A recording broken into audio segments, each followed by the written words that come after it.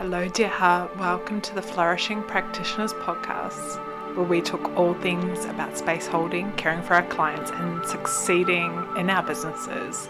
We explore the wisdom from coaches, counsellors, and healers. My name's Gabrielle Walker, and I'm so honoured that you're here. Let's dive in. Kia ora, hello, beloveds. Here's our first conversation, Love by Love Connection with Jodee Clover. And we recorded this in October 2022. Time flies so quickly, and so my deep apologies for this taking so long for Jodee and everyone else, because Jodee is one of my favourite people. I love how she sees the world. I think she has this deep compassion and empathy for everyone, and her ability, in my experience with her, to articulate the deep process that it is to be human is so inspirational and always ignites something within me. I feel heard by Jodee as a friend, and I feel heard by her as a counsellor, and I just think she has so much to offer the world. So I'm excited for you all to hear from her. For all those who are listening to this Flourishing Practitioners podcast, Jodee is in my counselling supervision group, actually, is how we first met. She works currently as a counsellor for an NDIS service, and she is part of Clover Healing, which is a heart-centered healing practice. And from the discussions I've had with you over the time, we obviously won't talk about exactly what we always talk about in supervision, but from my vibe of you and the energy of you, I feel like you have so much wisdom that sometimes isn't spoken about in our practice in a way, in terms of just insight and little snippets of things. So I'm so looking forward to sharing that energy with you today here. Thank you for being here, first off. And secondly, I would just love to hear what drew you into counselling, what you comes forth for you to share in that way. First of all, thank you for having me. It's very humbling to be invited into this space, and I really was blown away at the invitation of being invited to your space. So thank you so much. What drew me to counselling was I was at a crossroads in my life where I was separated in a new relationship, and I've got 3 boys who were transitioning into early adulthood. I had this burning feeling in my belly for about 2 years that there's something else I need to be doing. But at that time, my priority was raising my 3 boys. And I was working part-time as a corporate sales manager, whilst also being on social services as well. And that was tough going. Financially, it was tough going, which created this sense of wanting to do something with my life. I think started to arise like once my son was turning 16, I realised that pretty soon they're all going to be launching into the next phase of their life, and what am I going to do? Like I said, I sat with that feeling for 2 years. Was it a business? Was it getting a qualification in the field that I was working in? I realised that wasn't my thing, even though I knew I could do that with my eyes closed. It wasn't the fire in my belly. And one day I was watching an episode of Gypsy, which is probably not a great example of what a therapist is.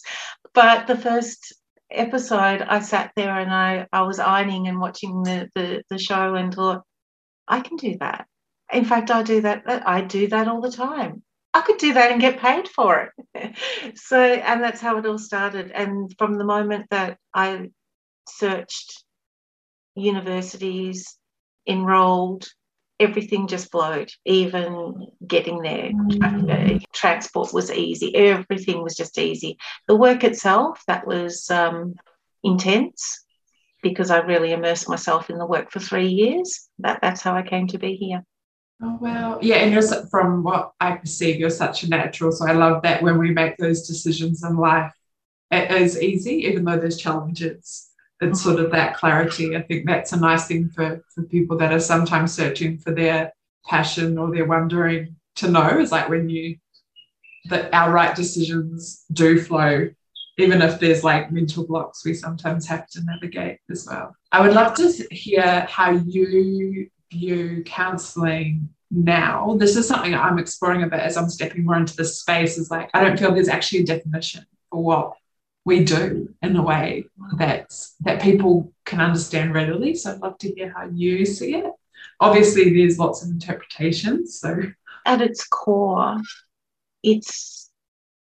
and in its simplicity it's one human being in contact with another human, and the space between that energetic field between the two human beings being in relation is a safe space for people to talk about things. And you probably heard it yourself many times. People will often say, I don't talk about this, or I don't know why I said that because I don't normally talk about this, or it shows me that there is a lot of things that people bottle up or don't feel comfortable exposing in their everyday relationships. But there's just something that happens in between when they feel safe to do it. Yeah, I'd love to hear as well on that safety. What do you feel that we do that creates safety?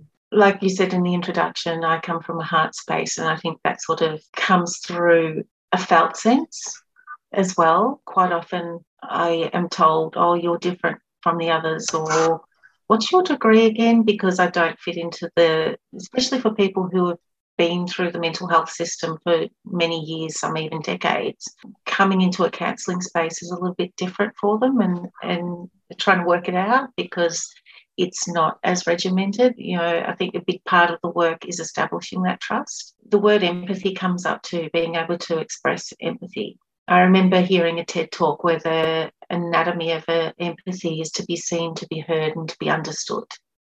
And I think that's what a counselling space offers. I see you, I hear you, and I understand you. Beyond that, coming from a person-centred approach or heart-centred approach is compassion. And that goes beyond empathy, because the one thing that I have noticed through the work that I do is when you become empathetic to a person's circumstances, you pretty quickly transfer into what it would be like for you, which is the whole definition of empathy, is to put yourself in somebody else's shoes, but then you're in your story and you get further away from theirs of what it would be like for you if you were having that experience. So compassion brings you back to that's happening to them, and that's, I feel really sad that that's happening to them, or being able to reflect, I'm so sorry that happened to you because it's not happening to me. So it's sort of like a protective emotion as well as being able to connect with that person. I think that understanding of person-centeredness is such a required skill set of us, but also we need to interrogate that. I feel like you did describe it really well, but I loved how you connected heart-centered and person-centered. How would you describe person-centered and heart-centered together? That lit me up. I'm like, yes, that's it. Yeah. For me, the whole reason why I'm here is because, and doing this work is because of my love for humanity. And I think that's where the heart part comes in, that we're just all trying to do life the best we can. And to be able to share that with another person, our struggles, because to be human means we are going to experience anxiety, we are going to, experience suffering and loss and grief and, all those things and person-centered, interconnected with that is not judging. It's not wrong, it's not right, it's here, and invite that into the space to talk about it, because I think when people suppress those things or try to push them down or ignore them, that's when stuff happens. So being able to bring that into the light so that it doesn't have that much power over them. Yeah. And would you have any thoughts on how, for people who are new to this space, on how not to be judgmental if something is arising for them, or is that just something you're naturally able to achieve, or is that something you've worked on? I think it's a bit of toggling that happens, because reflective practice is a very big part of the work that I do, and unpacking my reactions to the things that are coming up in a space, or my thoughts on certain societal, I remember when I started uni, the first thing that we were asked in one of our classes was, who would you not work with?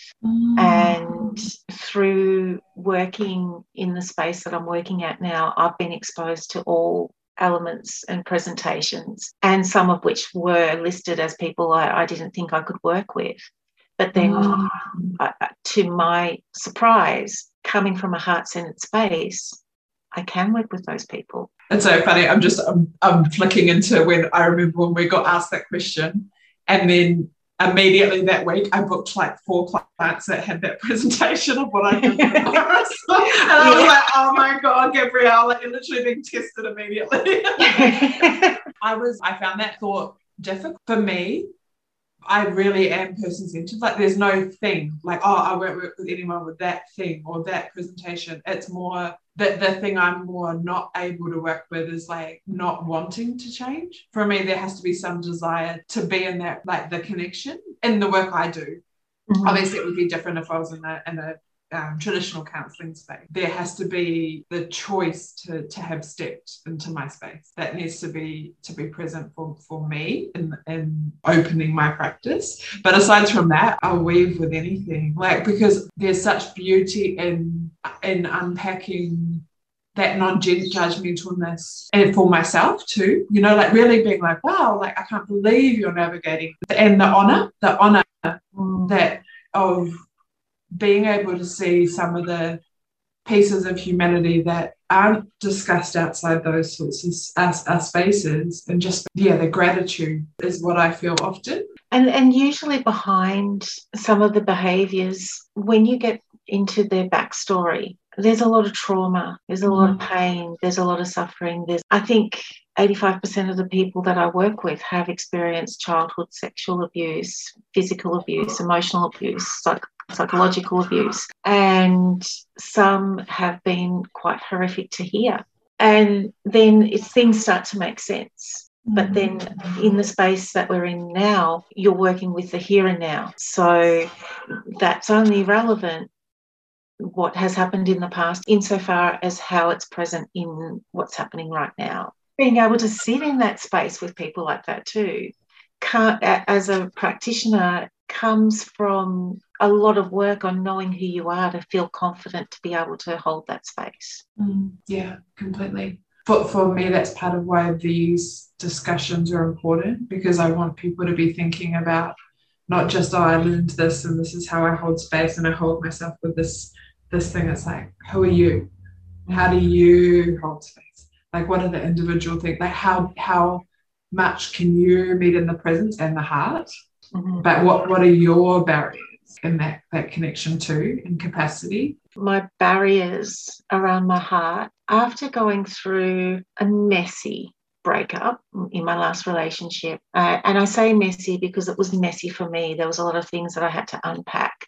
And I remember listening to a spiritual healer by the name of Matt Kahn, and there was something that he said that really woke me up, I suppose. It was the next thing I woke up out of, and that was, when you have your heart smashed to smithereens, most people try to put it all back together again and sometimes build it even stronger. But his suggestion was to leave it smashed, because then it's open to everything. And that's how, that was a really transformative idea and thought experiment to run with, that I actually embody that now, that my heart is open to everything. So I don't sort of experience those boundaries or barriers that you were speaking to. So I agree with you. That's my perception of you completely, is that would you, just drawing on that a little bit more, there's the societal pressure, there's the industry pressure, like put up these walls, create these boundaries. What would you say to someone who knows they have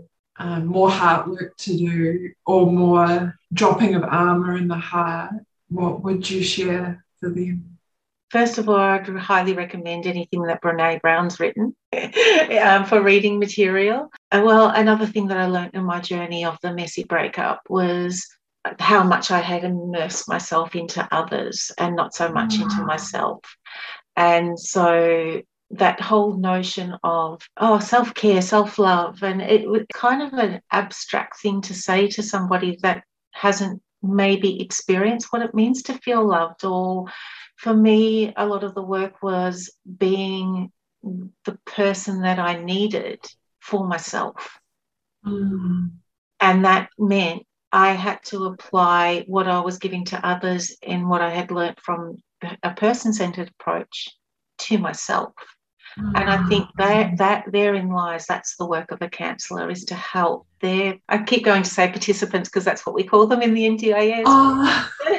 The people that you're working with, is to help them learn and give them the skills to learn to like themselves again if loving seems too traumatic at that time, and eventually to love themselves too, but to give that approach, not to judge themselves, to have curiosity, develop skills and reflective practice, learn that there is a space between something happening and a reaction to it.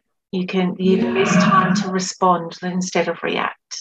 Let's calm the limbic system down and all those things that you learn. I love that. That's so cool. There can be this perception, like counselling will heal you, like this is the answer, or even with self-care, like whatever the thing is.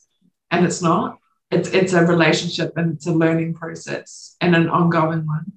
And you do have leaps, and you do learn more, but then you have to learn again. Like even recently I went through a whole other thing of like, I've like got to learn what self-care I need at this point in my life, this time. It's different than what was nourishing me before, because there's new things emerging. Well, that's another thing that I learned from Matt Kahn too, is that every aha moment is just going to be something else you're going to wake up out of eventually as we ascend up and because we're always becoming. I know we've spoken about Irvin Yalom a lot, but that's the title of his book, Becoming Myself, and he wrote that in his 80s or late 80s. So we're always becoming.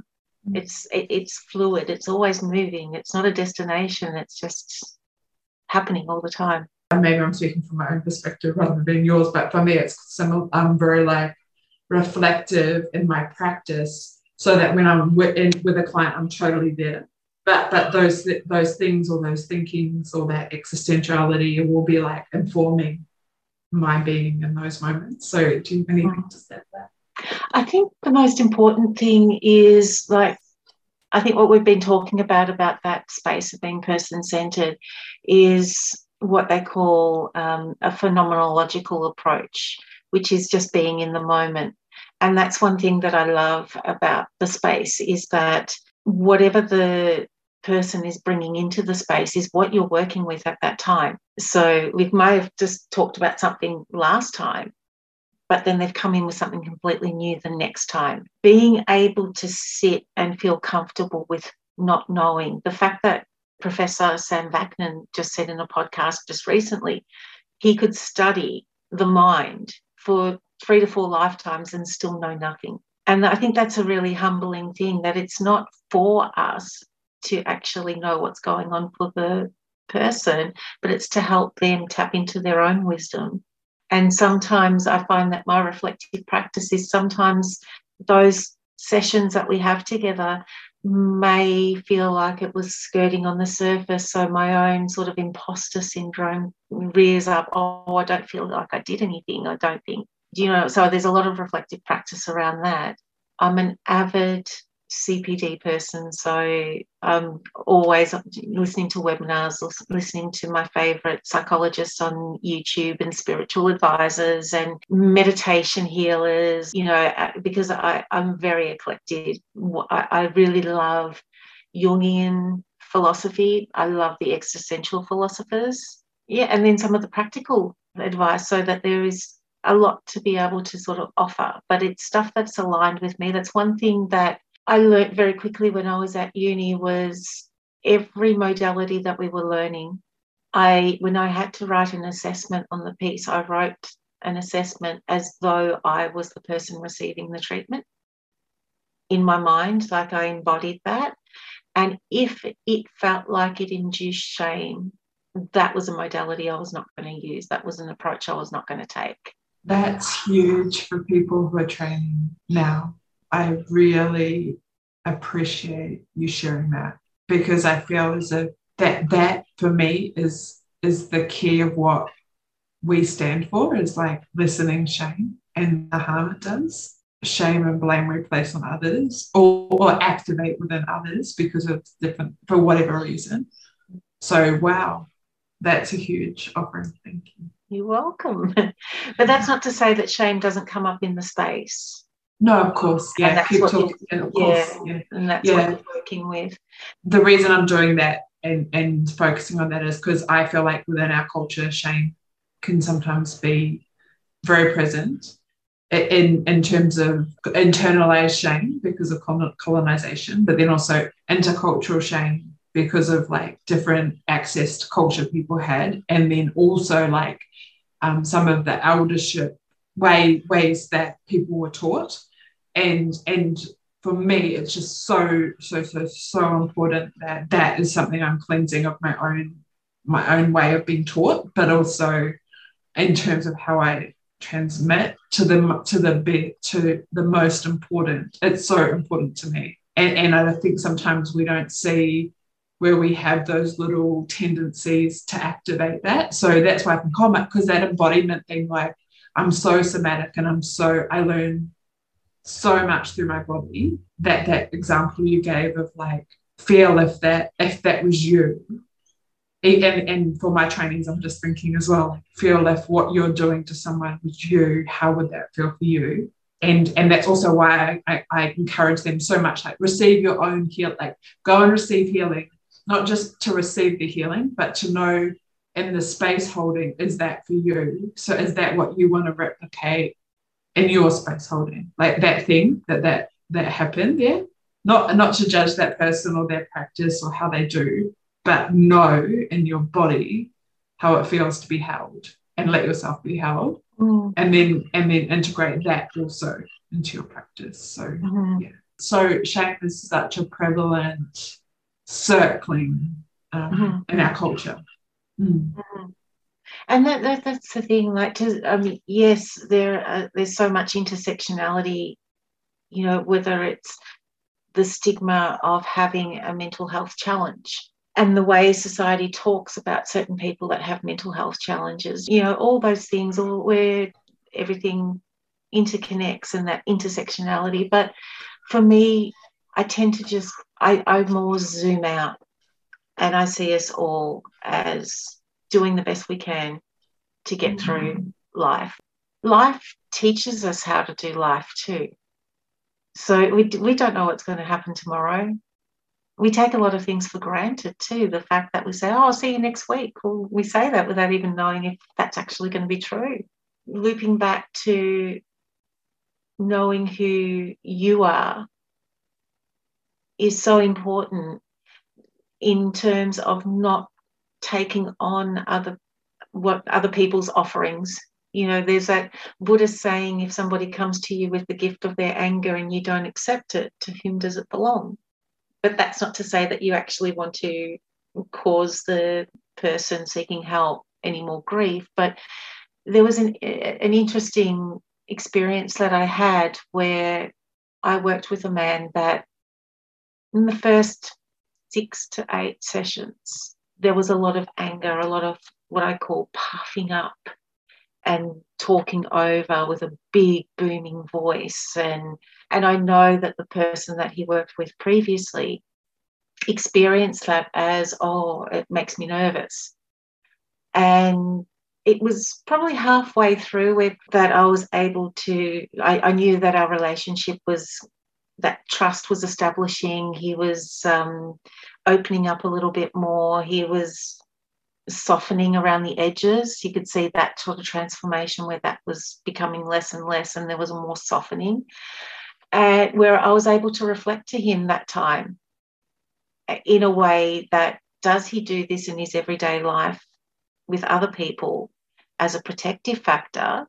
And to reflect back to him that when he was doing that to me, I never felt threatened. I never felt scared, because what I saw was he was showing me how small he felt when he was being abused as a child. So I think the lesson there is sometimes when people are projecting things onto you, they're actually, and you feel it, you have that visceral response to what you're hearing, they're giving you a clue of how they felt when they went through an experience. That's a good reflection of that. Yeah, I often think of anger as like, is it like a melon? like it's got a hard exterior, but when you push it inside, there's a soft, like lovely juiciness. I don't know, like, oh, yum, that's like, but I've got to get through that, like, through the spiky bits on the outside of the yummy fruit. It's exactly like that, isn't it? And it's quite nice to see the transformation and the shock on his face when I reflected that back to him, because he was, yeah, that probably was exactly what I was doing. Yeah. And then can you sort of define or describe what protective factors are for people who may not know who are listening? Protective factors in this sense is the coping strategies that people develop to avoid feeling pain, to avoid feeling shame, to avoid being hurt. I mean, by our very nature, we're biologically hardwired to scan for threat all the time.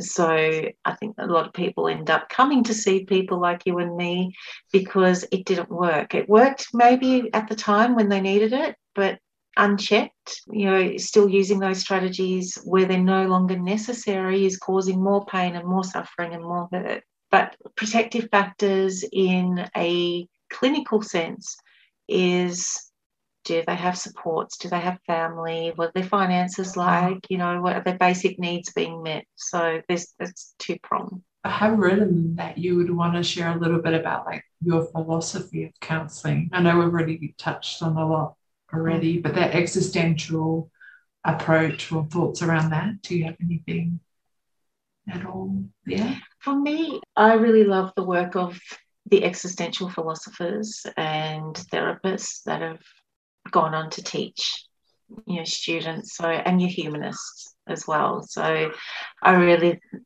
loved working and diving deep into Carl Rogers, who was the father of person-centered, and Irvin Yalom, Spinelli, and a whole host of others that were the existentialists, because I think they're very closely linked to each other. And, with the person-centered, as we've discussed, bringing that into an existential space, which is to be human means we're going to experience anxiety. To the degree of the anxiety is one thing, but we can't escape it. I often joke with people who say, who come to a session saying, I've got anxiety and I just can't cope. And I'll say to them, I can take you to a place where no one has anxiety. Really? Yeah, the cemetery. Because it's what it means to everything. There's so many, it comes and it goes and it rises and it falls, and, it becomes a problem when it's up here all the time. So the existential is, what I love about that is not only about the work that you're doing internally, but it's also, and, like we've touched on, how does being in the world affect the person? How does being in relationship with other people affect the person? How does being in relationship with themselves or their own self-awareness, how is that impacting on the person?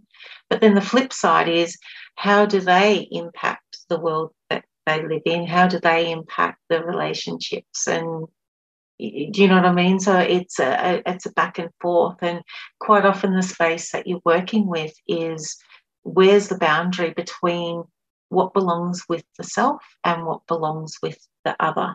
A lot of the time, it's relationships that is the number one reason why people come to see a therapist, to try and navigate a therapist. And if I can use my own example before of the messiness of how I had just completely immersed myself into the other and forgotten who I was, the work for me was coming back to self, remembering who I was. It was almost like for a little bit of a time there, I knew who I was in my core, but I was becoming like a contortionist, trying to fit and mould into what the other's expectation was, which I think a lot of that work comes back to reconnecting with your values, because your values will inform your boundaries. And it's tough sometimes to say no. It's tough to let go of things that are no longer good for you. Well, now when you look at the relationship Is that a healthy relationship for you? Is that somewhere that now, as much as the attachment is strong to being in relationship with that person, is there things that, how are you affecting the other person too? And what are their boundaries? Respect for their boundaries and respect for your own. Whatever is coming up in the clinical space, don't like to say clinical space, coming up in the session is to show it respect. Relationship or desire for relationships are often what brings people into our spaces. So how does our relationship, how do you see that, like a counsellor client or a participant relationship? How do you see that as a healing relationship in a way? How does that work? I remember at uni again being asked the question, do you think religion has a space in counselling? Or is it like a religion? And I thought about that. And for me, I think it is. Because once upon a time, you had confession. People would go to confession. And now with therapy, you have a space where there are ethical boundaries. What is said in the space, unless they are of harm to themselves or to others or report harm to children or elderly, we're mandated to report. But other than that, anything, they're free to talk about whatever they want without any repercussion. You know what I mean? Like, it's safe for them to say whatever they want. So it's a sacred space. Being able to trust another human being with the things that are being kept in the darkest places within them, and to let that out is a healing thing to do in connection, because we're hardwired to be in connection with others too. We're not meant to be solitary. Totally. Yeah, I actually randomly ran into a woman on the beach yesterday, and she was sharing her journey with desiring to step into this space, but also desiring not to create dependency. And I was like, but relationships, or where if you're having a therapy client relationship, everyone's free to come and go. Choose if they, would prefer that they do show possession, but choose if they do or don't. That's their choice. And sometimes there's dependency, but it doesn't mean you're like holding someone tight, like, don't go out, this is how you have to be in your life. It's like, yeah, okay, this is where we're at this moment in relationship and connection and sacred moment. And then you go. And then you come. I really love that description, and I think it's completely sacred. I can't see it in any other way. Because I'm just flowing now, but that for me, talking even about like the shame or the trauma or the things that come up, that's precious. Like, that's gold that maybe people wear as, like, as you were saying, calling it protective factors, but when they actually bring that up, that is a sacred alchemy that's taking place. And if that can be held, as you described earlier, with that anger, if it can be held and be like, you're okay, that's okay, I'm okay with that, that is so healing. Just being a witness to your stuff, like just being able to verbalize or say or do something, and then someone to reflect, it's okay, I'm still here. I could, it's like something inside of us changes when that's possible to process in relationship. It's through relationship. And one of the Sartre, I think it was, an existential philosopher, wrote about, we get a sense of who we are based on what's reflected back to us. So I'm always very mindful of that as well. And for a lot of people, we've heard that term, you can't fix a problem with the same head that created it. And so the same thought process that created it. And so I think that's where body work is really, really important, to help shift those things so that it shifts things up in the cognitions, to have a look at things from a different point of view. And so I feel like, and this is just my own, it's not anything I've researched, but for me, in being in relation in this way, I feel like it's not necessarily so much anything that I've said in the session, it's how they've felt in the session that lasts with them long after. The things we talk about in a session, I'm very open and honest with them at the very beginning. Am I allowed to swear in this space? Because I will say to them, you can bullshit me, but don't bullshit yourself. It's an emotional investment to actually participate in therapy, because it's not what necessarily is done in therapy, it's what they take away and do between then. Totally. Yeah. I've said that before too. Like, you can do that, but it's your time. You know, like, you can tell me that. Yeah. If that's how you want to use your session that way. Like, what's the point, you know? And then sometimes there are people that come and initially they just want to be heard, and that might look like they're a right fighter. You know, I need to be right and tell me I'm right. What would you share about people who are trying to listen, to learn about how to really listen to what someone is, like what their perspective is? So yes, there's the reflection, but sometimes it's like, so the same event could have happened to them and to me, and we would conceptualize it completely different. So how would you guide people who are listening to us maybe to like really listen to how that person is seeing it, not how you're seeing it? First of all, I remember hearing, I think it was came out of the positive psychs movement. The closest any human being can be to another person's experience is through humour.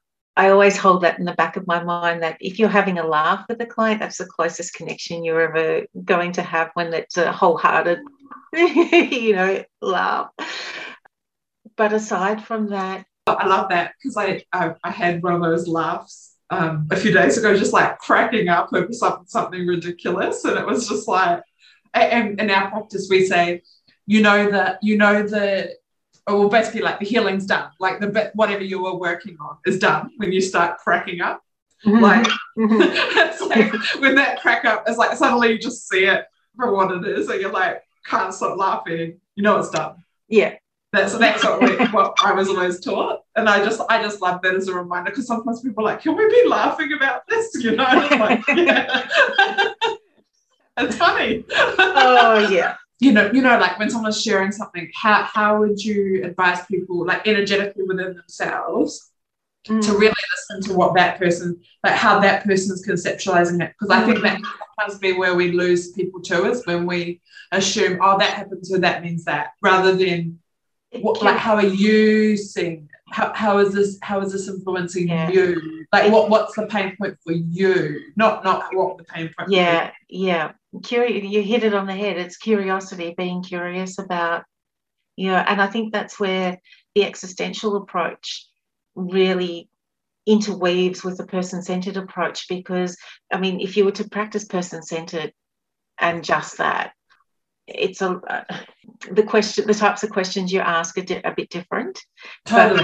But when you interweave that with an existential approach, it gives you permission to actually ask them, so what sense are you making of that? What story are you telling yourself about that? How has that impacted how you do this? Or you know what I mean? Like what's the meaning you're attaching to this story? And then you get more.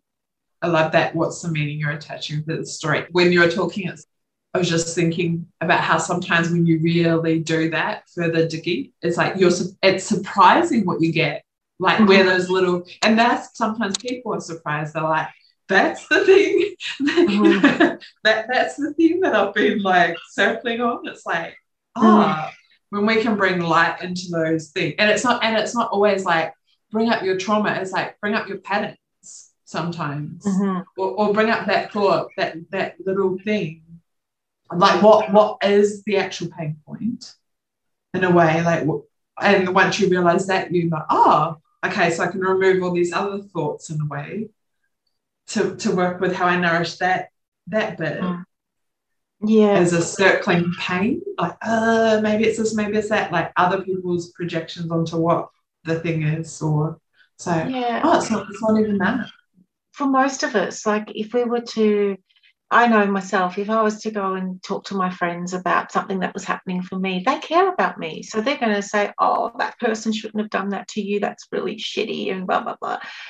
Or you should do this or you should do that. But that's not what therapy is. It's not directive like that. So it helps people find their own way of being in the world and dealing with their problems through the resources that they have. It reminds me again of something that I keep thinking of, Matt Kahn. He spoke about that when we're thinking, like we can overthink things. And really, when you think about who is thinking, is actually no thought at all, because it's all an automatic looping of the way that we do things. So having these kinds of conversations and asking these questions actually puts a little stop and an injunction in there to actually separate the thought from no thought. Can't help but combine my coaching training with counselling, even though it's person-centered. I'm listening to what they look, but it is always that a little bit of like, here's just an offering of another way to, here's some things that other people have come to try that on. How does that feel? They're stuck in that. So they might have like identified something similar to relationships, like not know what a healthy relationship, or not know how to love oneself. That's too much of a leap. Oh, suddenly self-love from never having self-love, or suddenly think different from, oh, you've identified the pain. But now what? Then the offering. Try ponder this. Walk with this curiosity about what that might be in your life. Walk with that curiosity. But yeah, I love Matt Kahn as well. I haven't listened to him for a really long time, but there's been certain things around that heart space that have really resonated with me in different points in my journey, especially maybe around it was at a certain point where I was probably like the lowest in my devotion to spirit, like that universe for me, and sort of listened to him a bit around that time. And I was like, oh, because I like the groundedness of how he talks as well. It's not just like in the air. There's an aspect of like practicality within it too. Yeah, it's funny how these things come to us when we need them the most, isn't it? Yeah. I found that too, and I found he informed a lot of the way that I do my work. Him and Tara Brach. Yeah. Oh, I love her work as well. And I really like as well of Tara Brach. What I admire about her is that she's, she is so far along in her journey and so well known, and she still has that humbleness to say, I was in this thing. Like I like that in the people I look to, as like a bit of humanness, like a bit of like, oh, I'm still navigating that. Like that's still something I went through, and that's what I hear with her, how she speaks. I really appreciate that. And that's so important. Like I can't tell you the amount of times that a person has asked me about something that they're going through, and I don't know, but we'll work it out together. The not knowing, being able to sit in not knowing, is a really big thing. Feeling I start to wind up, is there anything we've missed that you would want to voice for those listening at all? Any wisdom you'd want to share? I don't really know. I like the way that it was just emerging out of the discussion today, to be honest. I guess the biggest thing on my journey that I think is relevant, and from what I'm seeing in the field of therapy, whether it be psychologists or counsellors or other healing spaces, is that you can only go with a person as far as you have been yourself, and that's been well documented in academia for a very long time, is that you can't take somebody beyond where you've been yourself. And so to do the work on yourself and heal those do your best to heal those broken bits. And if you're feeling triggered by any presentation, then For me, I look at triggers as those parts of us that still are popping their head up saying, hey, I'm still here, you haven't got rid of me yet. So it gives me another point of focus I need to do some more work on this. Thank you so much. I'm so appreciative and grateful for everything you shared, and there's such beauty in that. Thank you for connecting with me for the first interview for Flourishing Practitioners. I look forward to sharing more of our archives with you and also connecting with new people along the way. If you want to find more out about my coaching or counselling work, just click on any of the links in the show notes or look me up on Wonderkind Energy on Instagram, wonderkind.com.au. So grateful. Thank you, dear heart. Aroha mai, aroha atu. Love given is love received.